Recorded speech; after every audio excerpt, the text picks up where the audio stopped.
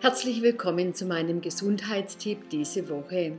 Ich möchte darüber reden, wie Sie Fett verbrennen können an den Armen, am Bauch, an den Hüften, an den Oberschenkeln.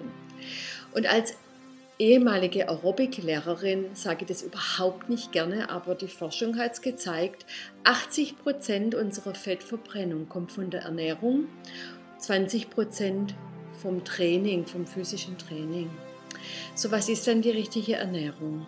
Ganz wichtig ist, dass wir erstmal aufräumen mit den 3 beliebtesten Fehlern, die die Leute machen. Das erste ist, dass sie denken, sie müssen Kalorien zählen. Das zweite ist, dass sie denken, sie dürfen keine Kohlenhydrate essen. Und das dritte ist, dass fettfrei nicht fettfrei macht. Okay, so was ist es dann? Wenn nicht fettfrei, wenn nicht Diät, wenn nicht Leitprodukte, was essen wir dann? Es ist ganz einfach. Es gibt also Kalorien, die besser sind wie andere. Was meine ich damit? Das ist organisches Fleisch von frei laufenden Tieren. Dann wilder Lachs, Blaubeeren, die meisten anderen Beerensorten sind auch ganz gut. Dunkle Schokolade, Süßkartoffel, Kokos, Avocado und sogar der Frühstücksspeck, den kann man auch essen. Dann die richtigen Kohlenhydrate sind super, wie zum Beispiel Kokosnussprodukte, Wildreis.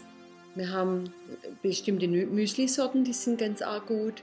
Die meisten Gemüsesorten, die meisten Früchte auch.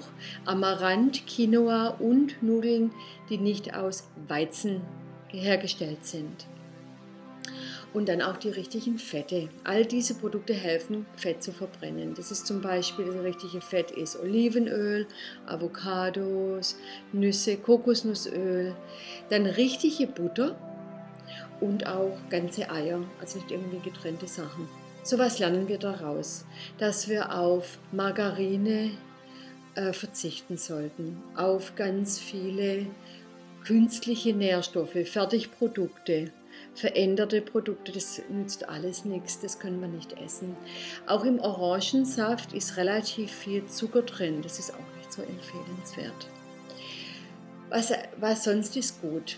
Es ist ganz arg wichtig auch, genug zu schlafen, genug zu regenerieren. Denn wenn wir gestresst sind, geht das Cortisol hoch, das ist unser Langzeitstresshormon. Und dann bilden wir um den Bauch rum so diesen Schwimmring. Und das wollen wir ja vermeiden. Was ich auch persönlich anbiete für diesen Zweck ist die Körperorganisation, wo wir dann diese Stressmuster unterbrechen auf der körperlichen Ebene, auf der Nervensystem, Drüsen, Organebene und auch Meditations-CDs, sodass Sie auch wirklich genug relaxen, genug entspannen, denn das ist sehr wichtig für die Fettverbrennung. Wenn Sie noch weitere Fragen haben, melden Sie sich, ich rufe Sie gerne zurück oder beantworte diese Fragen per E-Mail. Vielen Dank, tschüss, viel Spaß beim Fettverbrennen.